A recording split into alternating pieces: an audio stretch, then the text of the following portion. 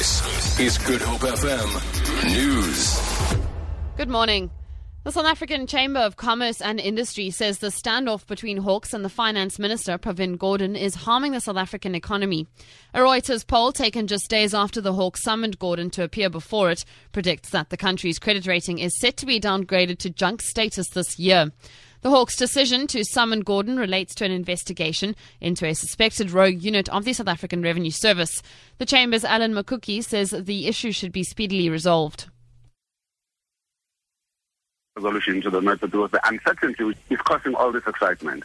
The distance that's being opened between the speculation or the process, wherever the process is now, and the presentment of any allegations before a court is causing the problem. And that is a gap that needs to be closed very, very, very speedily.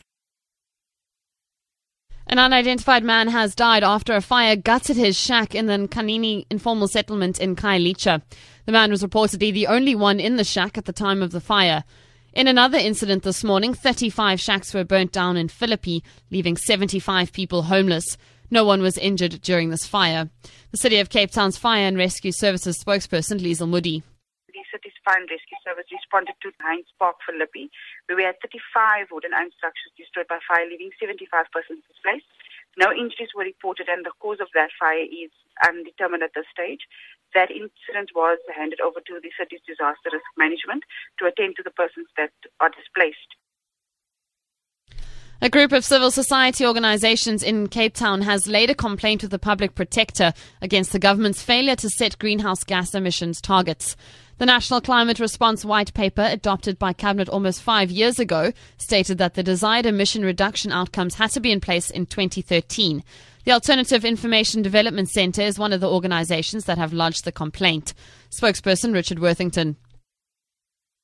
We have been urging responsible planning for desired emission reduction outcomes, and government has been stonewalling. Not alone, business has been involved as well, but the public protector needs to tell the Interministerial Committee to do their job, ensure implementation of the white paper.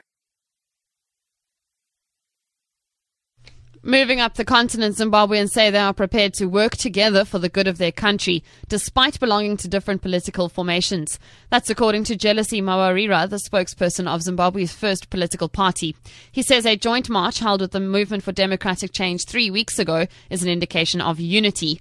Police used tear gas and a water cannon to disperse the protesters who are demanding electoral reforms. Mawarira says they are committed to spearheading change in Zimbabwe. For Good Hope FM News, I'm Vicky McCullum.